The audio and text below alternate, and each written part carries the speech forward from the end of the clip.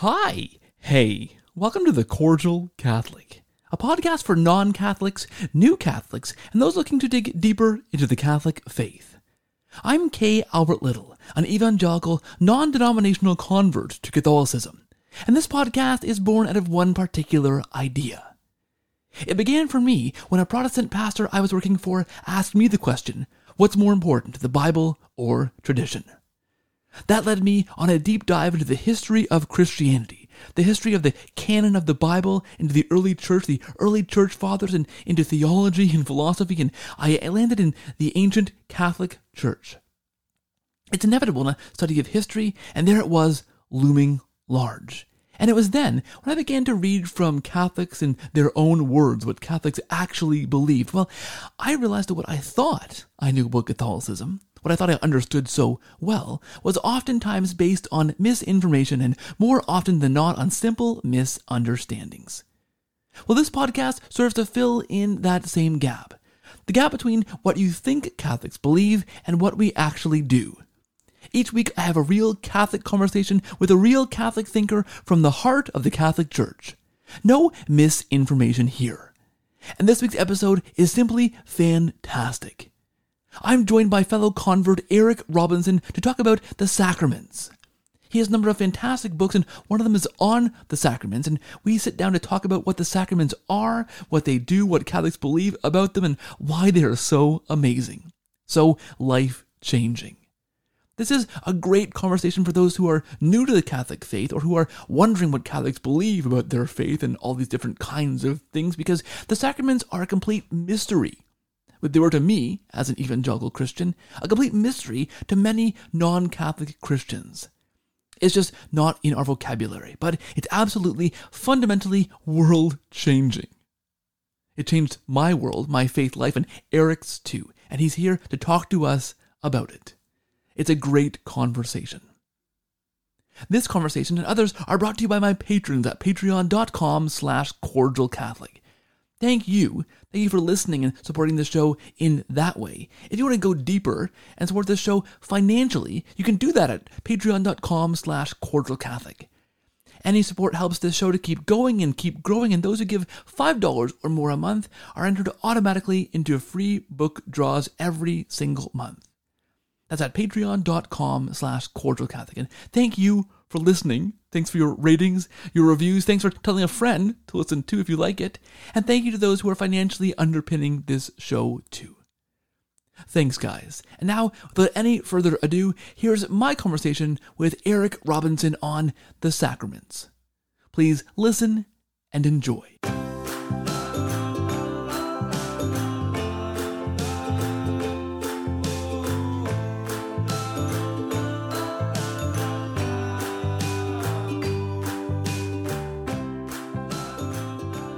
Hey guys, and welcome back to The Cordial Catholic. Thanks for listening and welcome. I'm joined this week by Eric Robinson. Eric is a convert to the Catholic faith. He's a Master's of Arts in Theology from Holy Apostles College and Seminary. He's a podcaster and YouTuber, the host of Polycarp's Paradigm, a creative entrepreneur, and the author of a number of fantastic books, including Thoughts of a Changed Mind, Letters from Father and Son, Thoughts of a Sacramental Mind, the subject of our conversation today, and out later this month, November 2020, Visible Unity, a calling of Christ for the Church. And Eric, I think this is the first time in the history of this show I've booked a guest. You and I had a conversation, and we booked this time slot to talk about your second book. And in that meantime, your third book, Visible Unity, is slated to come out. And I already know, just from the title and from your previous work, I want to have you back on the show to talk about that book as soon as possible. So you're the first guest to have a first-time appearance on the show, and I think a pretty much guaranteed second appearance as well, because that's going to be a fantastic book and a great conversation as well. So welcome to the show for the first time. And hello. Hello. Listen, I love your stuff. Your books are fantastic. The format is fantastic. I want to get into the structure in a second here. But you're a convert. I'm a convert. Lots of listeners to this program are converts or on that journey or thinking about converting. I want to, if you could give us a little kind of thumbnail sketch of your conversion story. And I don't want to already jump the gun and say I want to have you back for a third time on the show, but I think probably even an episode just dealing with your conversion story, because those are fantastic episodes. So we'll put that in the back burner for now. This is going to become the Eric Robinson show, I think, if we're not too careful. But let's hear about a little sketch of your conversion story, if we can, to start this conversation. Sure. Yes, I'd love to. Yeah. Like I said, my name is Eric Robinson, and I do host a podcast called Polycarp's Paradigm. And episode 3 is my conversion story. It's about 50 minutes long, but I'm going to dwindle it down here to like a minute for you, Keith. And basically, I grew up as a non-denominational Baptist-based Christian. I was baptized in first grade, actually, with my whole family in the Presbyterian church. But the biggest spiritual influence growing up was summer camp. And in 5th grade, I saw a live skit of the crucifixion at that camp. And that's really when the faith became my own. And I just decided, no, I want to follow Jesus, and really got serious about that. Started reading my Bible more, was really encouraged to do that, getting good Christian friends in my life. And in college, I was part of some different churches that really, they all had the heart to become the early church or be like the early church. So the church that we saw in the book of Acts, we wanted to do that. So I was part of some charismatic groups and other such things. I even went to a discipleship training school at a charismatic church in Waco for a little bit. But it was after that where I started questioning some things. I started asking, well, why should I go to church? If it's about someone's sermon, I can listen to that on a podcast. If it's about worship music, I can listen to that. If it's about Christian community, I already have great Christian friends. So why should I go? And in my mind's eye flashed the word communion. And I was like, oh, that's weird. Because in my tradition, it was like communion doesn't hold the same thing as the Catholic Church. It was just a symbol. And we actually only did it like twice a year in the church that I grew up going to. And so I was like, that's weird. And so I kind of tucked that in the back of my mind for about a year. The following year in 2013, I ran into a friend who was working at the same company that I was working for at the time. And he actually was part of that same charismatic church that I'd done to the discipleship training school at. And he was transitioning to he's already transitioned to become Anglican. And then he was exploring the Catholic Church. And he said, hey, Eric, I know your heart burns to be part of the early church, but I think I found it. It still exists. I was like, what? What does this mean? And he introduced me to the early church fathers. He told me about apostolic succession, all these things. So I started reading the letters of Ignatius of Antioch. I started reading about St. Polycarp, my patron saint. And then he got me reading the Catechism of the Catholic Church, which totally destroyed all these prejudices and misconceptions I had. It was so beautiful. And so conversations with him, reading the early church fathers and the catechism itself, those were the 3 big drivers that eventually led me to become Catholic in 2015 on my 27th birthday at the Easter Vigil that year. And then thanks be to God, this is even more incredible, is that a few years later, 2 years ago, in 2018, both my parents, my mom and my dad, became Catholic as well. And so it's just been an amazing journey. And so I just wanted to spread that journey and that faith to the ends of the earth, which is why I started my podcast as well. Listen, that's fantastic. And we had the same Catholic birthday, which is fantastic. Easter Vigil 2015. Wow. So we're both 5 years old, 5.5. That sounds fantastic. I feel much older some days, but that's awesome. So we're definitely having you back for a follow-up episode to talk about your conversion story and unpack that. And I'll point listeners to your podcast in that episode. In the meantime, to hold them off before we can talk, because that's a fantastic story, and we have a lot in common, so that'll be a great conversation. I want to get into your book, Thoughts of a Sacramental Mind. Can you just first talk about the format of your first 2 books? Because I think it's a fantastic format. It works really well. I mean, C.S. Lewis did it in Screwtape Letters really well, that kind of format of writing a letter type format. It works, and it makes it so accessible. So can you talk for a second about just that format, maybe why you chose that format, or kind of how you unpack it? Yeah, so my first book was similar format. It's Thoughts of a Changed Mind, Letters from Father to Son. And I started writing that in 2015, right before I became Catholic. But at that point, I was 100% in. I knew I was going to become Catholic. And basically, that book was about, if I were to die tomorrow, here's everything that God has taught me that I would want to pass on to other people. And I thought, okay, there's a lot of complicated ideas in my mind. There's a lot of things going on. How can I communicate this in a way that not only conveys information, but also captures people's hearts? And so I thought the letter format was a beautiful way to do it. So I'm not married and don't have kids yet. And so I wrote it, though, as if I was a father to my son. And so there was 104 letters that I ended up writing involving that book. So a couple years ago, it was about 2 years ago, actually, in 2018, both my nieces, who at the time were 9 and 10 years old, got baptized in their Baptist church. And I thought to myself, you know what? They're not going to receive any actual formation or training as to what baptism does, because in their view, it's just a symbol. It doesn't do anything. They don't have sacraments. It is a sacrament, but they don't view it that way. And because that's how I grew up. And so I was like, I really want to write them each a letter and share with them and get them excited for this amazing day, this day of their baptism, and convey to them how powerful this is and what's going to happen. That you're going to get all your sins washed away, and the Holy Spirit's going to come and dwell in your body. And I was like, this is huge. And so I wrote them each a letter. And then I thought after that, and I had to, of course, give it to their spiritual authority. So I had my sister read through it, and she had me change a few things, but I changed them back in my book.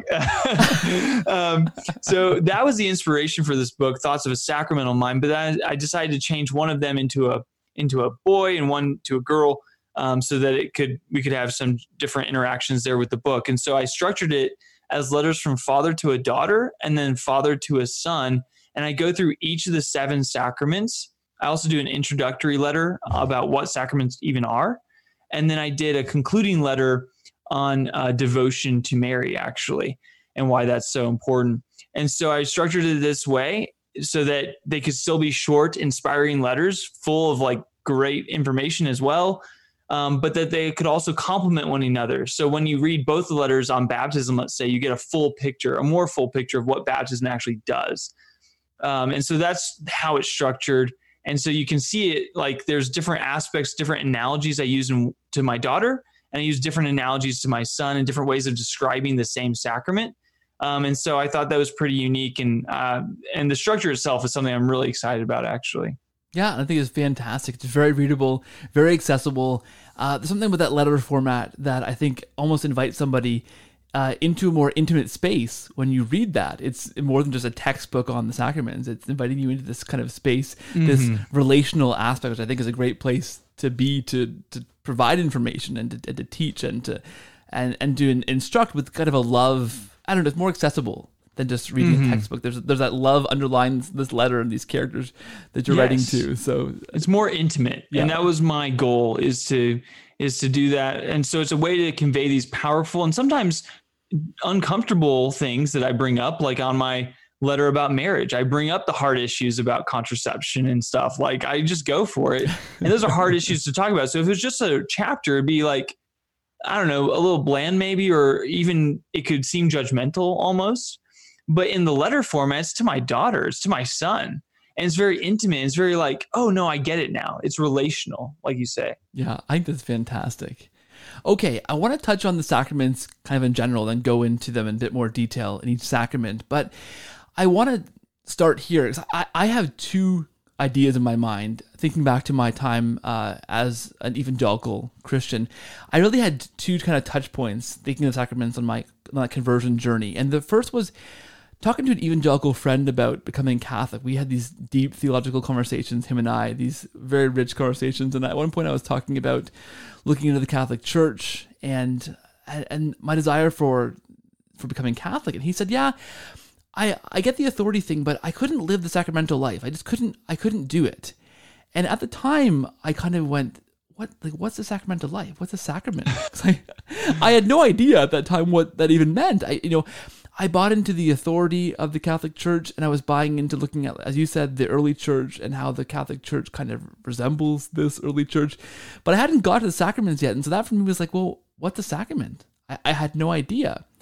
And then I can remember later on in my journey as I began to read and study, read the catechism like you did, read the early church, read Catholic theologians, about the Catholic Church in its own words was huge for me, undoing all the kind of misconceptions and misunderstandings that I had. I got to a point where I realized that sacraments made a lot of sense because it was how God kind of always worked. I looked at like Moses and the burning bush, the Ark of the Covenant, the manna from heaven, all these different things that I realized that God worked in tangible ways.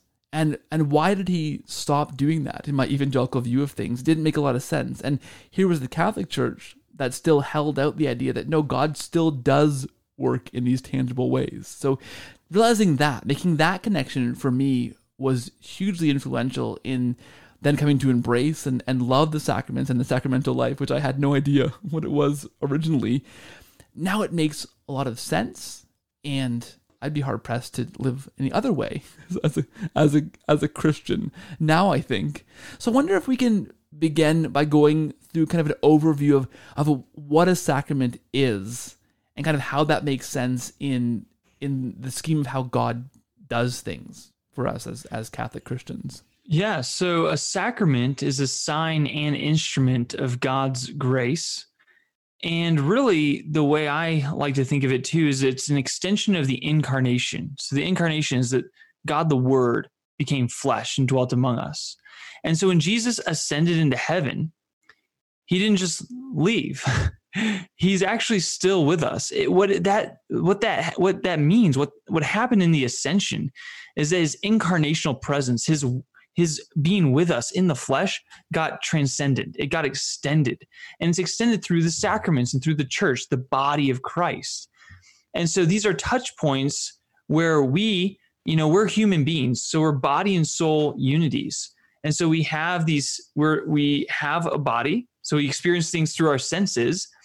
And then we have souls. We're spiritual. And we're unity of body and soul. And so God wants to encounter us in the totality of our being. He doesn't want to just encounter us spiritually. God is spirit, yes, but he became man and dwelt among us. God became man and dwelt among us, the incarnation, because he wants to redeem mankind. So we're not angels, so we don't just relate to God spiritually, and we're not animals. We don't just relate to God materially. We're a composite. And so he wants to, like I say, redeem us and encounter us in the totality of our being, physically and spiritually. And so the sacraments are physical means, material means by which we encounter God spiritually. And so, for instance, we receive Jesus Christ himself under the appearance of bread and wine. We actually receive that tangibly into us, but it's the totality of Christ's own presence. And so this is an amazing thing, that Christ is still with us, God with us, the hope of, Christ in you, the hope of glory.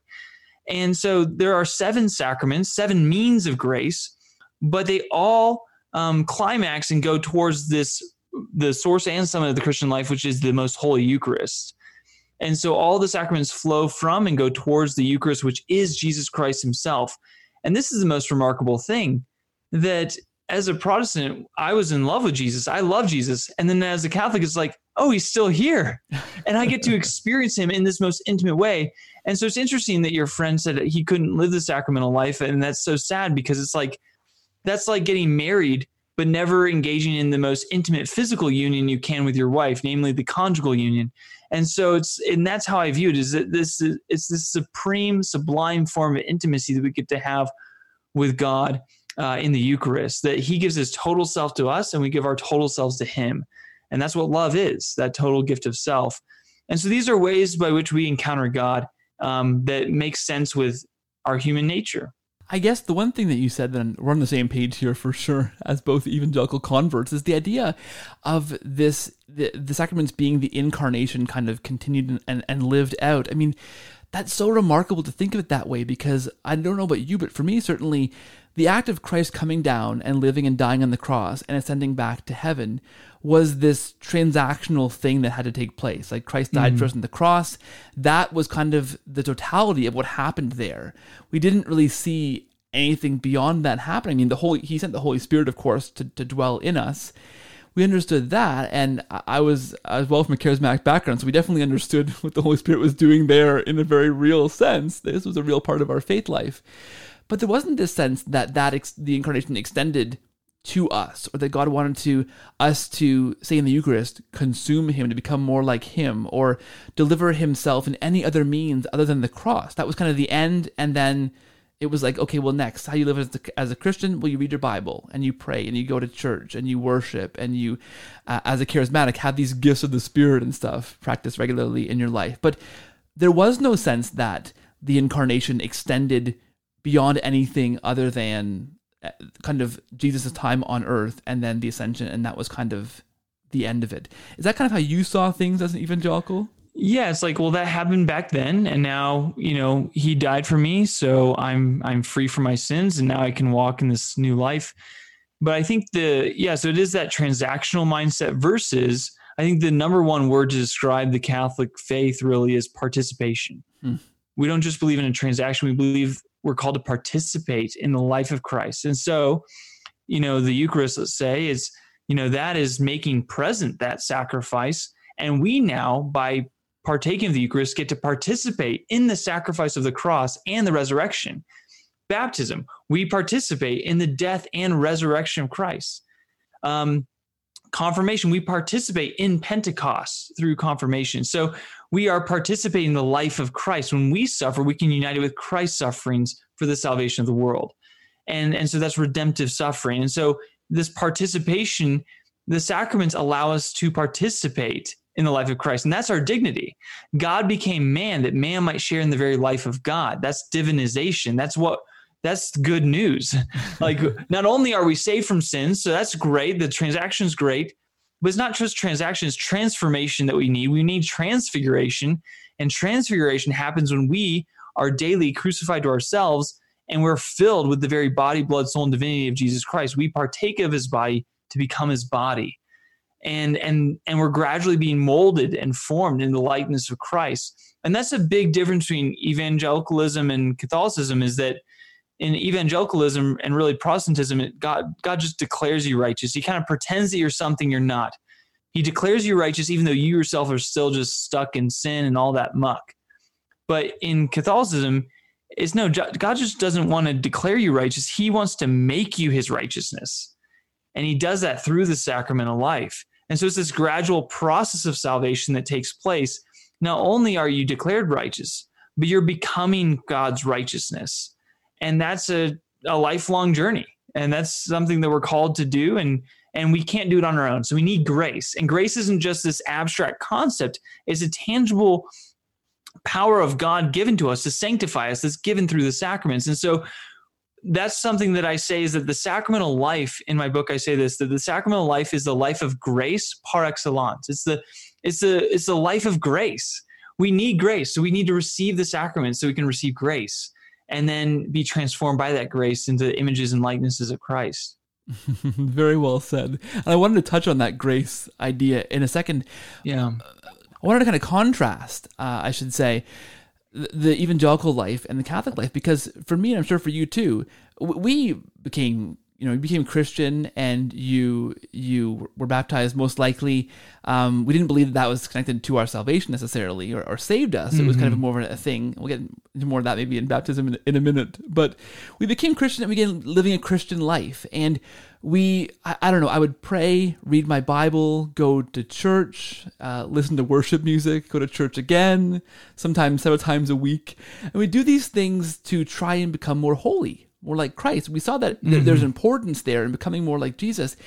But the means to do that was kind of nebulous. It was kind of this hard to define thing of how we actually were meant to become more like Christ. Whereas as a Catholic, I'm sure you agree with this too, there are clear means, clear things we can do. And it's in these sacraments where we're given this grace to become more like Christ. And as you said, we're participating in that. Like, we consume Christ in the Eucharist to become more like him. It's kind of the very basic way of becoming something, is to consume that thing into your life, like physically and spiritually. There's such a contrast there, and I can see a pushback happening, and I would certainly push back against this as an evangelical, this idea of grace kind of being metered out in these sacraments. Do you want to unpack that a bit more? Because I can easily see, and I'm sure you felt the same way too, if you get this idea of, well, you you receive grace from the sacraments. It sounds like I am having to do something to be Catholic. I'm earning this grace by jumping through this hoop, for example. At the same time, as an evangelical, I experience this. Grace is this kind of hard to pin down or define thing. And am I receiving some? Like, do I have enough? Is God really giving me this grace? There is that kind of unknown factor to it as an evangelical. So there's a lot there I've kind of dumped on your plate. Can you make sense of that at all? Yeah. So I think one of the helpful things for me was when I became Catholic or was preparing for my confirmation at the Easter Vigil of 2015 that we both enjoyed, is my priest said, when you go up to receive the Eucharist for the first time, you do not take the Eucharist, you receive the Eucharist. This is grace. You don't take grace, you don't earn grace, you're receiving grace. And there's that posture of reception. So never have I partaken of the Eucharist since becoming Catholic where I ever felt like, oh, I really earned that, or I'm taking the Eucharist, I'm taking Jesus. I'm receiving this gift. Yes, I have to receive it. It's just like a gift on Christmas. It's like you have to unpack it and you get to enjoy it. If you don't do that, then you don't actually receive it. And so, yes, you have to do something in the sense of you have to receive, but that's not like earning. And so there's a totally different concept there. But then, yes, you do have to, once you receive the grace, this gift, it's your dignity to do something with it. And so this is what Ephesians talks about, right? For by grace you have been saved through faith, and this is not your own doing, it is the gift of God, not a result of works, lest any man should boast, for we are God's workmanship, creating Christ Jesus for good works. And so we receive the grace. How do we do it? Through the sacraments. So it's like by grace you've been saved, so we're saved through the sacraments. We receive the grace through the sacraments. We enter into the sacramental life through faith. So receiving grace through faith. And then this is to produce a good work in us. And so that grace enables us to now cooperate with that grace and actually produce the good works that are meritorious, that go for our heavenly rewards and all of that. Salvation itself is a process. It's not just a transaction. So for instance, the process of salvation ends when we all receive our resurrected bodies at the end of time. That's like the end game. Eternal life, as defined in the scriptures, is to know God and Jesus Christ whom he has sent. To know God, that intimate knowing of God, is not just a transaction. It is a process. It's a lifelong process. Just as you and your wife, Keith, it's not just like, oh, we did the ceremony of marriage, now we're done. No, that was the beginning. And so we receive eternal life now through baptism, where we die with Christ, we're raised with Christ. And we enter into that reality by faith, either the faith of the church or our own faith, but one day it has to become our own. And so that begins the salvation process. And so, yes, grace isn't just this abstract concept. It's also not just restricted to the sacraments per se. In the Catechism, it says that God has bound salvation to the sacraments, but he himself is not bound by the sacraments. He can work outside of these normal means of grace. You could say that reading the scripture, that's a means of grace. You could say that prayer is a means of grace. There's all sorts of worship music, a means of grace. So there are means of grace even outside the visible walls of the Catholic Church, you could say. All of those flow, of course, from Jesus Christ, who is present in the Eucharist. So once again, all of that is a magnetic pull towards the Eucharist. But grace, fortunately, isn't abstract. And grace himself came to us in the flesh, Jesus Christ, and he still is with us through the sacraments. And that's the beauty of it. And so there's a false dichotomy that is set up between grace and sacraments. But that's silly, because the sacraments are means of grace. It's the way we receive grace. And so it's the way we encounter God. And so there is no false dichotomy. Another line that I put in my book on purpose, because there's another false dichotomy, and this kind of touches on what you're talking about, is oftentimes you'll hear in evangelical circles, I don't need to go to confession. I don't need to go to a priest for confession. The veil is torn. I don't need to receive these sacraments. The veil is torn. So when Jesus died on the cross, the veil in the temple is torn. So the, insinuation is that because of that, I myself can just connect with God. I don't need anything else. Well, that's not what's going on there. What's going on there is that now God is entering into our time and space in a whole new way. So where through the death of Christ, we get to have eternal life. We get to know him more. The veil is torn so that now, instead of just this abstract concept of God, that's this distant God that only relate to spiritually, no, he became man and dwelt among us. The veil is torn in this sense that now the Eucharist, Jesus Christ himself, we get to receive him. So we get to receive the most intimate encounter with God possible. It's not just reserved for that high priest in the Old Testament. Everyone gets to receive the Eucharist if they so choose to enter. And so that's what's beautiful, is that the sacramental life, these encounters with God, who is still with us, is the life of the veil torn par excellence. It's the perfect life of the veil torn. Because guess what? Every time I go to Mass and receive the Eucharist, I'm encountering God in the fullness of his divinity and humanity in the Eucharist. And that's mind-blowing. When I go to talk to a priest, when I go to see a priest for confession, I receive absolution. I'm actually hearing the words of Jesus Christ speaking to me. I absolve you of your sins. That's Jesus speaking to me through the lips of the priest. The veil has been torn. And so now I encounter him through the body of Christ, the church. Well said. And I think the one remarkable thing for me as a convert encountering the sacrament, something like the Eucharist, say, for example, is there's such a reassurance in knowing that even if I feel nothing, I'm feeling lousy, I'm not feeling good, I don't want to be there maybe on a Sunday, I still pull my butt out there and I get out to Mass. That Eucharist, the graces in that sacrament are still effective. No matter what the priest is up to, as long as he says Mass the proper way, no matter what I'm feeling or I'm up to, versus the experience of especially a charismatic evangelical denomination, where if I don't feel ramped up and like the Spirit's flowing through me, well, I should just go home now because I'm doing something wrong and it's not going to happen. There's such a difference between that experience and the experience of knowing that the grace in the sacrament is there regardless of how I feel about it. And I can trust that even if I don't feel great, like I'm receiving something powerful, even if I don't have that feeling, I can trust that I've received that grace and it's done something to me, right? Exactly. And, I've gone to some Masses where, man, the music was terrible.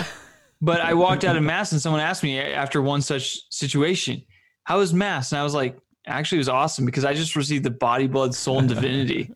I'm pretty good. I'm doing well. Like the music was terrible, but I still received Christ and this is amazing. And so, yeah, it's an objective thing. So that's something too, that like I had to explain to a friend is, when I say in my book that the Eucharist, let's say, I say the Eucharist is the most sublime form of intimacy possible with Christ on this side of heaven. Well, I mean that in the objective sense, not subjectively necessarily. So objectively, the sexual embrace for a married couple is the most intimate form of physical union. That's just objectively true. But subjectively, you might actually feel more connected with your wife, let's say, by just holding her hand on a rocking chair one day, then maybe you just feel that intimacy. So subjectively, you feel it more. And so it's possible that you feel more intimate with God in other ways sometimes. But objectively speaking, that is the most supreme form of intimacy because it's the total gift of himself to the total gift of ourselves. Now, the best is when those match up.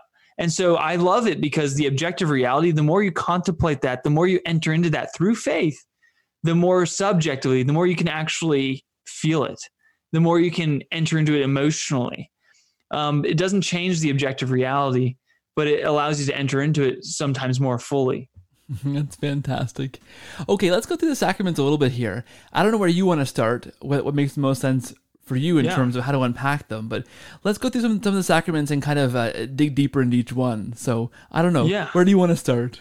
So just to list off the 7 sacraments, because people might be like, oh, there's 7? I thought there were only 2 or, just the one, So we have 7 sacraments.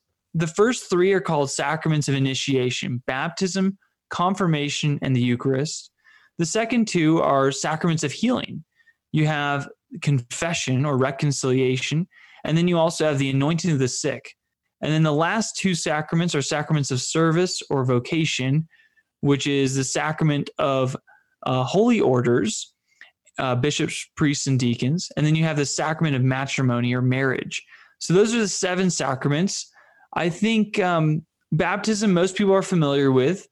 You die with Christ, you're raised with Christ. It happens with water and the Spirit. You must be born of water and the Spirit, Jesus says, or else you can't enter the kingdom of God. So he's very sacramental in the Gospel of John, in John 3:5.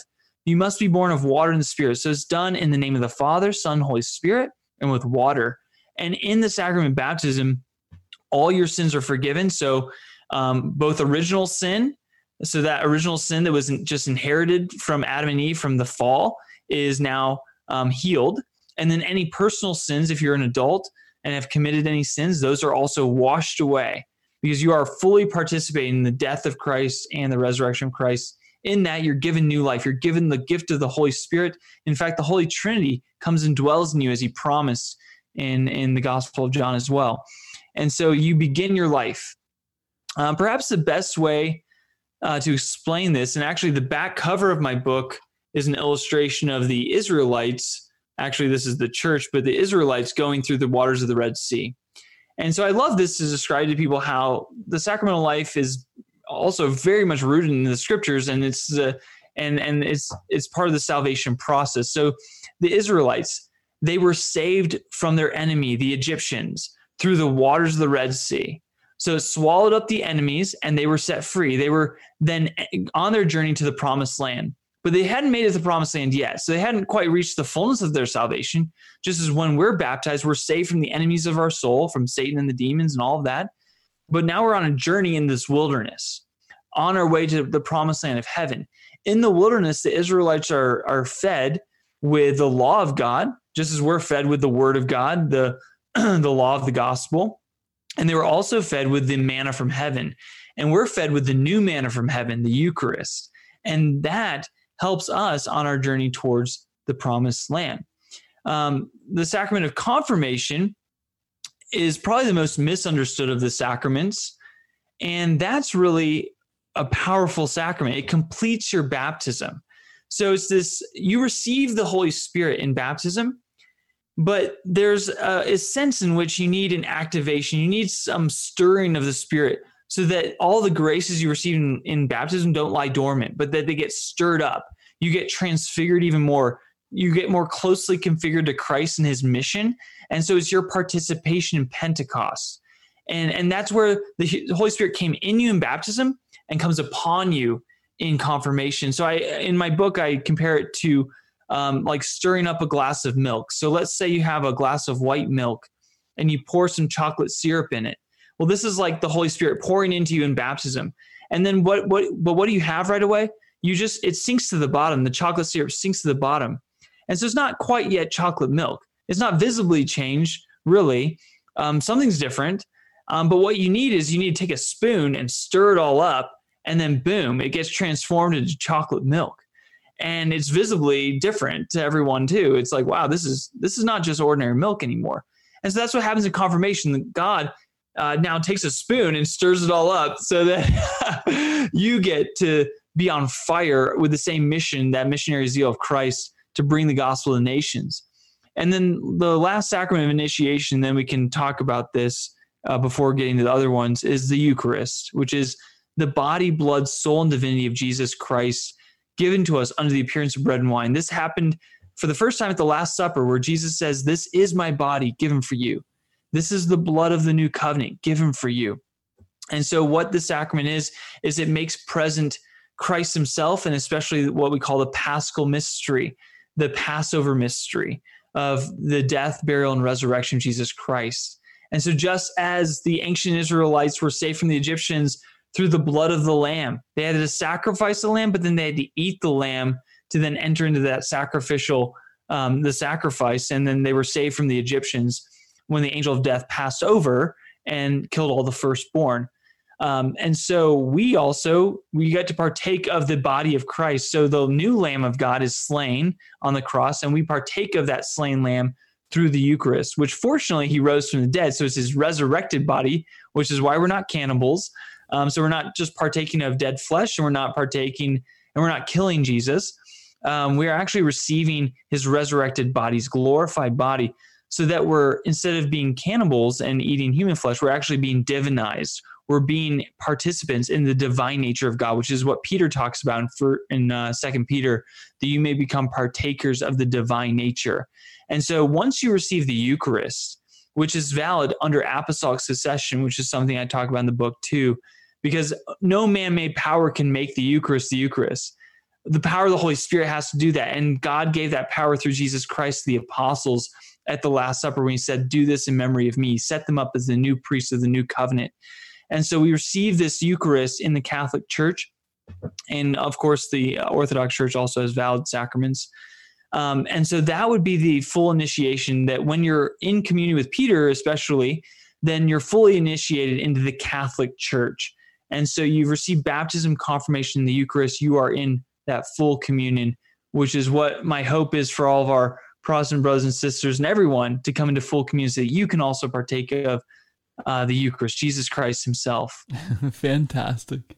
Listen, I want to back up. I want to unpack this a little bit more here. I want to start with baptism, because what I explain when I teach this at RCIA, which is the kind of the class for adult Christians or adult non-Catholics to become Catholic. Mm-hmm. You unpack all these sacraments, and I make the joke that baptism is the one sacrament that you could see even in non-Catholic churches happen, because if you baptize in the name of the Father, Son, and Holy Spirit, that's a valid baptism even in non-Catholic Christian churches, right? Because what the Catholic Church believes happens there. And this idea that you are changed. You are changed in a way that can't be unchanged mm-hmm. if you're baptized in that formula. And I think that's just so beautiful. And that just shows the level of seriousness, I think, that the Catholic Church takes in Christ's words in instituting baptism and in the idea of what happens there. I think it's so profound. So could you unpack the idea of what happens at baptism to a believer? Yeah. So I just actually want to read this paragraph from my book on baptism to my daughter, because I talk about that changed identity, that we are new creations in Christ now. And so I say to my daughter, my fictional daughter, once again, I say, pure, spotless, clean, lovely, beautiful. This is you. This is your identity in Christ. You have become one with God. For the promise of Jesus Christ has now become your own, and we will come and make our home with you. The Father himself loves you, and together with Jesus Christ, his beloved Son, and the Holy Spirit, he has chosen to dwell in you. You are forever marked as a child of God. Never forget this, my daughter. And so I think that kind of summarizes that, yeah, your old self is dead. It's buried. It's destroyed. We do still have something called concupiscence, that inclination to sin. So that's something that remains that we have to fight against. We call it our flesh, right? We have to fight against the flesh. But your identity, you are no longer a sinner in your identity. You are no longer just a slave to sin, as Paul says. You are a slave now to righteousness. That doesn't mean you won't sin. That doesn't mean you won't stumble and fall. And there's other sacraments that will help you remedy that later on, confession namely. But you are, in your identity, you are a daughter or you are a son of God. You are sons in the Son, as St. Augustine would say. And so you are a child of God. So the inheritance given to Christ is now given to you. And so this is a beautiful reality. You are not, as Luther would say, a pile of dung covered in the white snow of Christ. No, you are now Christ's righteousness. You are now a son and daughter of the King. You are ruling and reigning with Christ. And that changes everything when you can view yourself in that lens of that we are priest, prophet, and king. That is our identity in our baptism that's given to us. And we are changed. We are not slaves of sin. We're slaves of God. We're friends of God. And that changes everything. Yeah, I think it's beautiful that the Catholic Church says, okay, if you were baptized, we can't do it again because that change has been made. You are that thing now. So it'd be a farce to say we'll baptize you again and it'll do anything, because it won't. And so instead they kind of say, okay, if you were baptized in this formula in a non-Catholic Christian denomination and Protestant church, like that stuck. You are that, whether you knew that or not, right? That thing stuck. That thing, you are changed, right? Like no matter what, like if you've been adopted into someone's family, and then I mean, you can't get readopted. You're part of the family. Like you're just part of it. And so maybe you didn't realize that. And so now it's time to recognize that. and then also strengthen that bond through confirmation.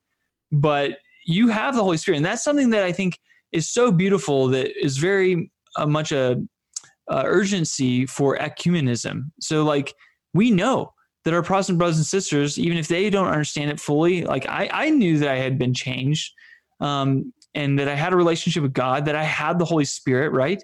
And that's a great source of commonality. Our common baptism, we can just dive into that identity together as Christians, as fellow sons and daughters of God, and push each other towards holiness, to more intimacy with Christ. And so that's a beautiful thing, to rejoice with all of our Protestant brothers and sisters and say, hey, you have the Holy Spirit as well. Let's rejoice in that. Let's pray together, Absolutely. Let's unpack the Eucharist a little bit, because, I mean, this, as you said before, is kind of the source and summit of all of the sacraments. I mean, we think of 7 sacraments as what 7 is kind of an equal playing field, but really it's not. Really, this is the thing that all other sacraments are pointing to, right? Mm-hmm. Yeah, I mean, because it's Jesus Christ himself. So the other sacraments have the power of Christ, but the Eucharist is Christ. So that's amazing. I mean, if you just take 1 minute to just contemplate, wait, that's Jesus Christ? And listen, everyone, only the eyes of faith can see that. And so we don't know that by our senses. Faith tells us, though. Jesus himself says, this is my body, so it becomes his body. And so Jesus even says, like, in order to enter the kingdom of God, you need to become like children.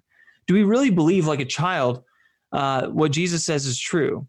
That his word actually changes things. When Jesus, or when God said in the beginning, let there be light, there was light. When he says, this is my body, it is his body. And so upon his authority, even though our eyes perceive bread, even though our taste buds taste bread, we know by faith, no, this is Jesus. And so, or this is, and this is God in the flesh. And so it would be just as scandalous. Let's say you see the Blessed Mother. Let's say you live 2,000 years ago, and you see the Blessed Mother with Saint Joseph holding the child Jesus. Let's say you're one of the shepherds, and you come and you visit this child, and you hold this child in your hand. What your eyes see is just a child, a human being. That's what you see. But the eyes of faith, that gift of faith that was given to the shepherds, that was given to Simeon in the temple, says, no, this isn't just a child. This isn't even just the Messiah. This is God in the flesh. This is true God from true God. This is God in the flesh. Like that. It's the same faith that's required to believe in the incarnation is the same faith that's required to believe in the Eucharist. It's the same faith, which is why it makes sense that that God wants us to exercise that faith, which is more precious than gold that perishes. So the Eucharist is that source of the Christian life, because it's grace himself. It's Jesus himself. We can do, apart from Christ, you can do nothing, which is why Jesus himself says in John 6 that unless you eat my flesh and drink my blood, you have no life in you. He who eats my flesh and drinks my blood has eternal life, and I will raise him up on the last day. He who eats my flesh and drinks my blood abides in me, and I in him. And so that's the goal, is abiding in Christ, because apart from him, we can do nothing. So we constantly need to be nourished with the life of Christ, strengthened by his life. So he's the source of our Christian life, but he's also the summit of our Christian life, because the end goal is intimate union with God through Jesus Christ. And that's what we get to participate in even now of Christ's resurrected body, which is also the pledge of future glory. So we're hoping to reach that resurrection, and already we get to partake of that. So it's like forcing us, it's drawing us to that resurrection reality that we will one day know fully. And so that is why it's the source and the summit of the Christian life, is because we're talking about Jesus Christ himself given to us. Preach it. I love it. I'm getting a little preachy. I'm sorry, Keith. I love it. No, I resonate with everything you're saying here. I mean, it's so true. And gee whiz, discovering what the Catholic Church teaches about the Eucharist, I'm sure for you, just blew my mind. There's no other way of putting it. Just completely floored me to realize that Christ didn't leave us. He didn't give us the Holy Spirit and disappear. And of course, he's in heaven. He's everywhere. We believe these things as evangelicals. God was not this wizard behind the curtain doing things. We knew he was everywhere and in everything and present to us. But the fact that he was even more present in the Eucharist, and that really, like, he was literally right there on the altar. I could go to adoration and I could kneel before the Blessed Sacrament and worship Christ in all but appearance in the same way that he was on earth. Like you said, the example of the incarnation in the child of Jesus is a fantastic example. It was amazing. It completely blew my mind. And once I put those pieces together, I remember thinking, well, where else can I go but become Catholic? I have to become Catholic. If this is what Catholics are doing, if this is what they're up to on a Sunday morning or weekly, every day of the week at a weekly mass, a weekday mass, I mean, I had to get on that train, right? Right. I mean, that's the thing, is all the graces we received as Protestants, which are many, especially through baptism, are pointing to us to the Eucharist. I wanted more intimacy with Christ. So when I found out it was possible, I wanted that. And that's the invitation. That's good news. That's the gospel. And so, the invitation's out there. And I think one cool experience I had earlier this year is I went to a Byzantine Rite Catholic church. And at the very end of the liturgy, after receiving the Eucharist, we processed up again and kissed the crucifix that the priest held out for us. And he would say, as we kissed the crucifix, he would say, "Christ is among us. Christ is among us. Christ is among us." And it was just like, whoa, that's so true. Like, and then you leave, and that's how you leave the mass. You leave the liturgy, just with it. Christ is among us. Christ is among us, and he's among us in the Eucharist and among our brothers and sisters in the body of Christ. He's among us through the poor. He says, "When I was hungry, you fed me." And so it makes us even more aware of where we can see Christ in other places, and so it allows us to encounter him everywhere in our lives in a more tangible way. Of course, we always knew he was everywhere before, but now it's like, but he's incarnationally present, and he wants to be incarnationally present also through us. And so he fills us with his presence so he can do that. Very well said. Let's unpack the two sacraments of healing, because, yes. And I could do a whole episode, hours and hours on confession, because as you know, as a convert, this is a wild experience to go through, having been a devout, honest and earnest evangelical. To receive forgiveness in the way that reconciliation presents it to us is completely different and completely, I don't want to say mind-blowing again, but it really is this whole mind-blowing experience. Can we unpack those two sacraments? Yeah. So, and just a shameless plug here, on my podcast, I actually do an episode for each of the sacraments following my book. So if you do want more on this, there's whole episodes dedicated to each of the sacraments. All right. Shameless plug done. So the sacrament of confession, let's start with the big one there first. I once again, there's this false dichotomy between priesthood and Jesus. There's a dichotomy, or there's like a separation that's created in the evangelical world between Jesus and the church. And that ought not to be so. Christ himself is present through the priest in each of the sacraments. And so, I think about it in terms of this. Let's say you were alive once again 2,000 years ago. And of course, you can confess your sins just in your private prayer time to God and ask for his forgiveness. Or let's say you hear about this Jesus of Nazareth character 30 miles away in Galilee doing these healings. And you even hear rumors that he forgave a paralytic of his sins and then raised him, and healed him. And so you have a choice. You can pray to God and ask for forgiveness in your private prayer, or you can go see Jesus and talk to him directly and hear him say, "I absolve you of your sins. I forgive you." Which one would you do? Well, I think you'd probably do both, honestly. You'd probably ask God for forgiveness and then be like, "But I'm going to go see you also through your son, Jesus." And that's what we do as Catholics, right? Immediately after we sin, we ought to confess and pray and ask for forgiveness. But then immediately we want to go to confession because we want to go encounter, and we need that encounter. It's not like God needs that, but we need that because once again, we're physical and spiritual beings.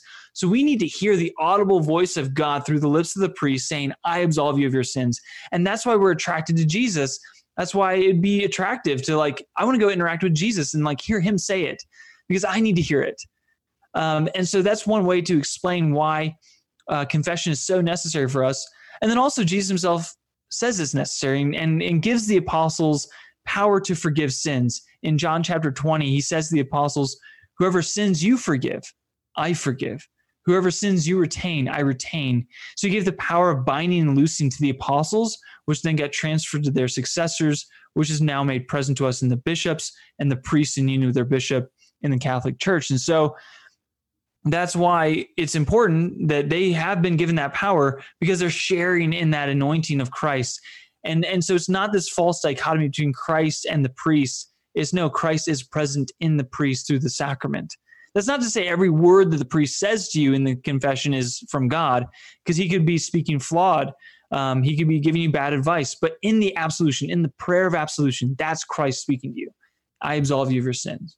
And you need to be reconciled to the church as well. So, and he's coming on behalf of Christ and on behalf of the church to reconcile you to the church and to God. And that's why it's important as well. And that's the same thing with the Eucharist. I mean, I was amazed to discover that, to realize that the words that the priest is speaking during the Eucharist, during the consecration, are the words of Christ. All the priest is doing is speaking the words that Christ spoke. It's not as if the priest has some kind of magical power to turn this into the blood, body, divinity, and soul of Jesus. It was Christ's words, and the same way in confession, reconciliation, it's the priest speaking Christ's words, again, being Christ, making Christ present to the penitent in confession, which is the amazing thing. It's not the priest really doing anything. The priest is there as a vessel and a vehicle of God's grace, but it's Christ acting through them, right? Christ being made present, because we are, as you say, tangible people who thrive in that experience versus trying to feel forgiven, just kind of praying to God in the abstract, right? Yes, exactly. And like I say, so I think the one word to describe the Catholic theology that I want to write another book on that is just the word participation, because everything can kind of be explained through that word. Our role and priest's role, the church's role, it's a participation in Jesus Christ. And Christ is, St. Augustine called it the total Christ, Christus totus, head and body. So we have this artificial separation of the body from the head. Ought not to be so. They're connected. So the church and Christ are one. Yes, they're distinct, but they're one. And so to reject the church is to reject Jesus. So to accept the church is to accept Jesus. So and they go hand in hand. It's like the two becoming one in marriage. They're still distinctly persons, right? So like you have the husband who's his own man, the wife who's her own woman, but their two have become one. So to dishonor the wife is to dishonor the husband, to dishonor the husband, to dishonor the wife. And so the two have become one. And this oneness is most manifest, of course, in their conjugal union. In the church is most manifest in the sacrament of the Eucharist. The two are becoming one flesh. And so to reject you, Keith, is to reject Christ. To reject the poor is to reject Christ. I mean, we are the body of Christ. And so this is an amazing thing. And it's this mystery of participation. And so the other sacrament of healing is the sacrament of the anointing of the sick. So not only are the priests called to participate in the soul healing, but also physical healing, which also encompasses the forgiveness of sins, the sacrament of the anointing. But Jesus went around healing people. And he actually, the Holy Spirit inspired James to write the book of James. And he talks about the elders of the church anointing with oil when someone is sick and praying for forgiveness that they may be healed. Well, those elders or presbyters, which is where we get the word priest from, these priests are commissioned to do that. And he says over and over again to the apostles to heal the sick. And this is a way by which, a practical, concrete way where the church lives out that vocation of healing. And so if you're sick, gravely ill, you can receive that sacrament, whatever age. You don't just have to be on your deathbed. If you're really ill, to receive that sacrament, it's that strengthening so that either you'll be healed or you'll have an extra strengthening to offer your suffering in union with Christ's suffering for the salvation of the world. Either way you win. You're either going to get intimacy with God through being healed and rejoice in that, or you're going to gain intimacy with him by suffering with him. And you can rejoice in that as well. This has been fantastic. And I know we're out of time. There's two more. Your listeners have to go listen to your podcast to unpack those two. So you can plug that again. But this has been fabulous. discussion. Yes. I mean, so much fun. So definitely going to have you back, Lord willing, and you willing as well. Yes. Where can listeners go in the meantime to read these books, to hear your podcast? Is there a place you can point them to find all these things and to pick up those last 2 sacraments that we didn't have time for today? Yes. Yes. The 2 sacraments that you can check out on my podcasts, Holy Orders and Matrimony. Those are the last 2. And so I have a website, polycarpsparadigm.com, that has most of my podcast episodes and some of my books. I need to update that a little bit. So polycarpsparadigm.com. You can look up my podcast on any platform, really. It's on Spotify. It's on Apple. It's on most things. And then Amazon.com is where you can get my books. And so Thoughts of a Changed Mind, Thoughts of a Sacramental Mind. And my new book coming out November 22nd is called Visible Unity, A Calling of Christ for the Church. And I'm so excited about that one as well. It's kind of the culmination of all these thoughts and why I'm so passionate about drawing all people in the full community of the Catholic Church and why that's so important. And this is like explaining that. And it's not written like letters from a father to a son. That would be cool. But it's actually my thesis that I did for Holy Apostles to graduate. And so it's very much a lot of church fathers are cited, a lot of catechism cited, a lot of scripture there. And it's like, basically, this is why. This is the big why. And so I'm excited about that. And so everything can be found on Amazon.com or polycarpsparadigm.com. And then just search for the podcast on different platforms. Sounds fantastic. And I can't wait for that book and to have you back again. Yes. In the meantime, sounds good. I want to say God bless you. God bless the fantastic work you are doing for the church. And thanks so much for being here this week. Thank you. Appreciate it. Awesome. Take care.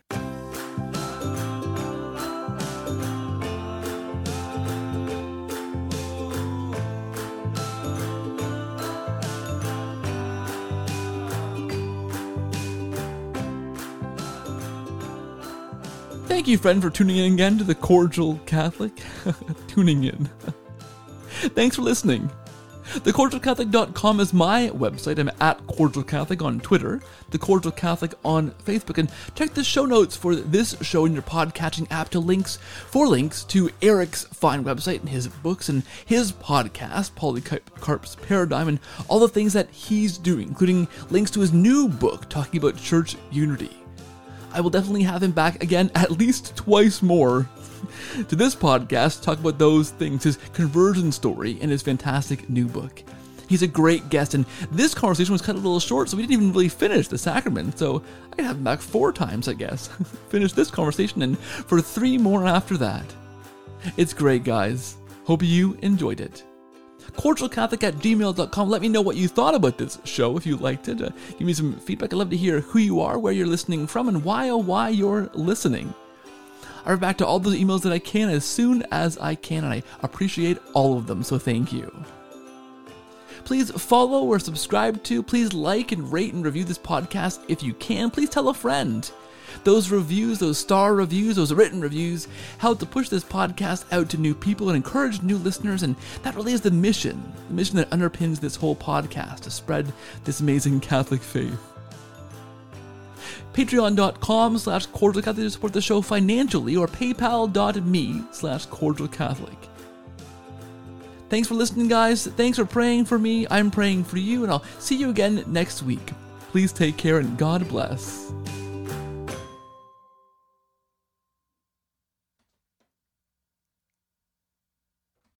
This show is brought to you in a special way by our co-producer patrons over at patreon.com/cordialcatholic. A special thanks to Ellie and Tom, Kelvin and Susan, Stephen, Suzanne and Victor, Phil, Noah, Nicole, Michelle, Jordan, John, James, Gina, and Aram for your special support at the co-producer tier and making this thing possible. You guys are fantastic. God bless and thanks for your support.